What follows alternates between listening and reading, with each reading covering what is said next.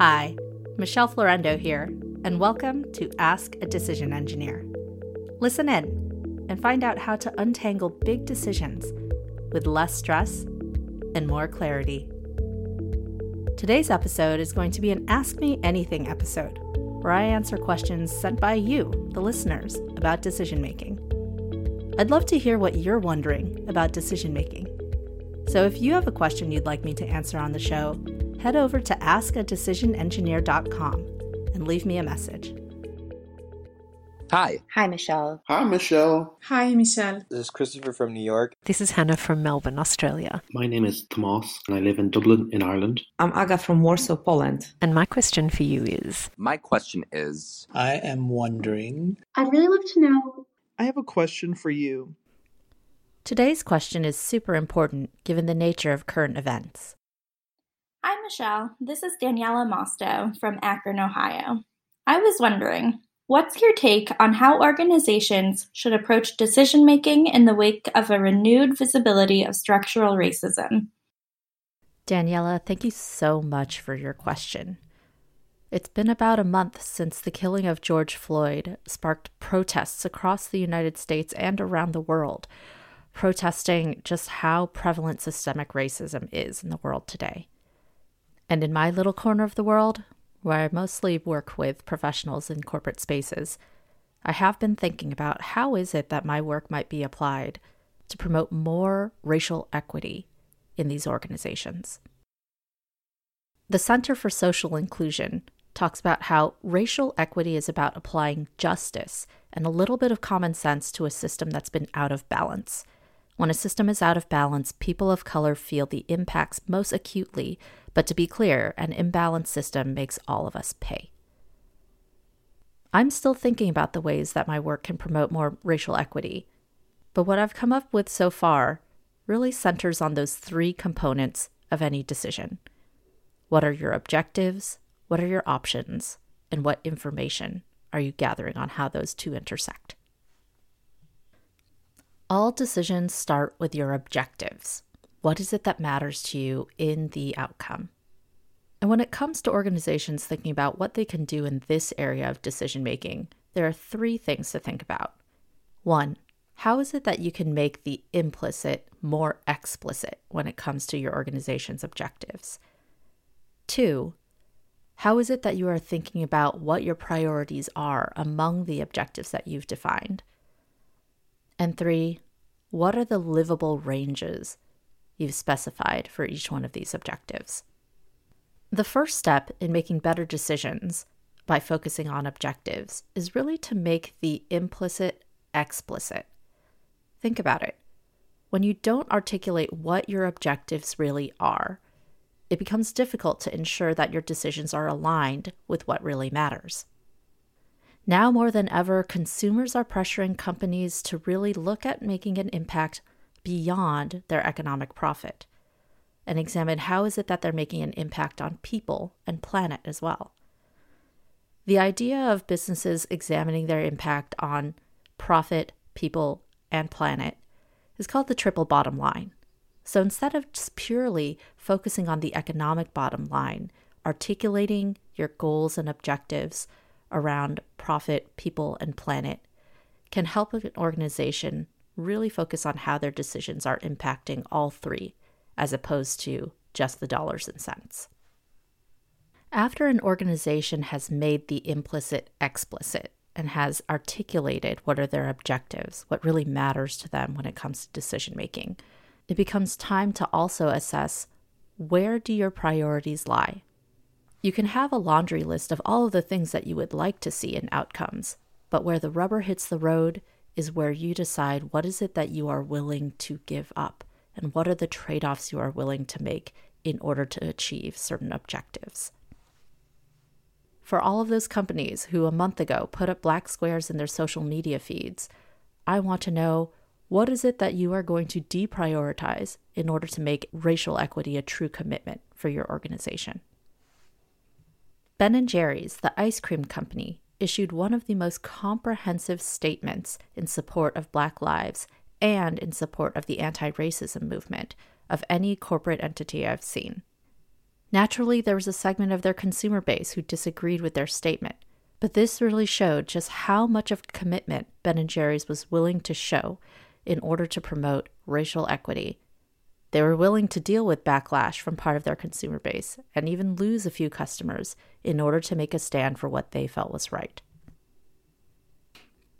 Once you've made the implicit explicit and articulated what your objectives are, and have sorted through those objectives to identify which ones are higher priority and what are the trade-offs you would be willing to make in order to achieve those objectives, it now comes time to define what are the livable ranges for those objectives that really matter. Defining a livable or tolerable range for your objective is really simply digging into the specifics of what it looks like to meet that objective. For example, in the retail space, there's been a call for the 15% pledge. The premise is that Black people in the U.S. make up nearly 15% of the population, and so the people calling for this pledge are calling on major retailers to commit a minimum of 15% of their shelf to Black-owned businesses. Sephora was one of the first major retailers to sign on to this pledge, and thus has defined their livable range for representation on shelves to be one that reflects the representation of the population of the U.S. Once you've taken time to really look into your objectives, making the implicit explicit, figuring out your priorities, and defining those livable or tolerable ranges, then you can move on to looking at options. In the corporate world, because the status quo is what is not working when it comes to racial equity, it becomes even more important to make a concerted effort to go beyond the obvious options to drum up additional ones. When it comes to the options piece of decisions, one of the biggest mistakes you can make is simply believing that the obvious options are the only ones that you have. And yet, it's amazing how often people take this stance. Taking this stance of not putting the additional effort to drum up options beyond the obvious keeps you within a limited range of what's possible. So let's look at what this might look like in practice with respect to racial equity. One area that would benefit from this broadening of options beyond the obvious is in succession planning. On one hand, it may seem natural that a leader would have someone in mind that they've already been grooming and mentoring to take their place.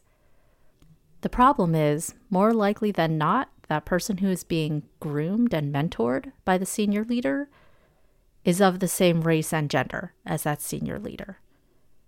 And so what happens is, when it becomes time to make the decision of who should take that leadership spot, if the only people you are considering are the obvious choices on the table, or the ones who have already been in the loop, you run the risk of maintaining that status quo of lack of representation in senior leadership in corporate America. One way to combat that is to intentionally enact policies that force a broadening of options. One example of this is the Rooney Rule. The Rooney Rule was a rule adopted by the National Football League in an effort to improve representation among senior leadership in football teams. When it became time to hire a head coach, the Rooney Rule stated that instead of just going with the obvious options, management had to bring in at least one candidate who is a minority. It did not dictate whether that person had to be hired, but at least it made an effort to broaden the option set. There's also research that supports the benefits of broadening one's options. Ohio State University researcher Paul Nutt had run a study where he examined the decisions made at the executive level at a number of different companies. What he found was that when you only consider two options, your results will be favorable only about half the time. But if you broaden your options beyond just those first two, the chances that the outcome will be favorable go up to 2/3. In some cases, when I've seen companies called out for the lack of representation in their senior leadership and boards, I've heard the response, well, we don't really know where to find any qualified candidates. There's a pipeline problem. Well, I can tell you, if you know of a company that is arguing that there is a pipeline problem, tell them that they can partner with an organization like Management Leadership for Tomorrow. Management Leadership for Tomorrow is a nonprofit organization that is building the pipeline of Black, Latinx, and Native American senior leaders in corporate America. They have a multifaceted approach that targets professionals and supports them at various inflection points in their career. So again, even if you don't have any obvious candidates on the table for senior leadership, put the effort into doing a little digging, and I promise you'll find them.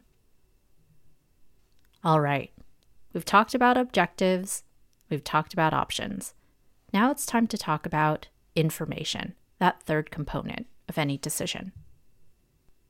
When it comes to information and decision making, the information I'm talking about is what information do you have on how each one of the options you're entertaining may deliver against the objectives that you've defined. The first thing that I want to acknowledge is that when it comes to information or the lack thereof, there are two different things that could be going on. There are uncertainties where you couldn't possibly know the outcome before it happens, kind of like the weather. You won't really know whether it's going to rain until it does. And then there are unknowns, which are researchable. And so that's where you may not have the information currently on how a consumer may respond or how your employees may respond, but it is something that you could, with a little bit of effort, do some research in. For the purpose of this conversation, when it comes to information in decision-making as it pertains to racial equity, what I'm going to focus on are those unknowns. The places where you could find some answers or some clarity if you were to do the right research. And here, this is where it's important to think about, for the things that are researchable, where is that information coming from? How diverse are your sources for that data? Do you have internal systems to set up and seek out diverse views? Do you have systems in place and processes that help you avoid and combat confirmation bias?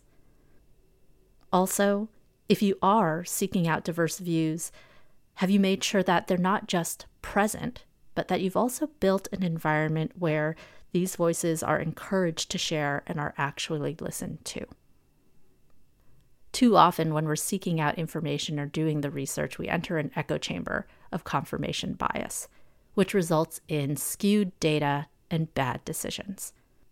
So in this area of information, examine how is it that you're ensuring you're sourcing from diverse voices and are making sure that you have mechanisms in place to ensure they're heard. So that's my take on what organizations should be thinking about in decision making as they try to promote more racial equity and dismantle systemic racism. Think about those three different components of each decision. How will you be more explicit about your objectives, especially around racial equity? And how will you think through how you'll make that a priority and define what's a livable range? When it comes to options, how is it that you'll go beyond what might be the obvious options on the table to bring in more inclusive options to bear? And when it comes to information, what is it that you'll do to ensure that you're setting up systems for soliciting diverse voices and creating an environment where those voices are encouraged to share and are listened to? I truly believe that we're at a pivotal moment in this country's history, and I hold hope that individuals and organizations alike can continue to make better decisions to bring about a more racially just future for all. Thank you so much for listening to the show. If you know of someone who might benefit from learning more about how to make good decisions, please send them a link to our website, askadecisionengineer.com. The website, askadecisionengineer.com, is also the place to go if you're interested in more resources on decision making or would like to submit a question to potentially be answered on a future episode. Again, this is Michelle Florendo from Ask a Decision Engineer. Thanks so much for listening, and I'll see you on the next episode.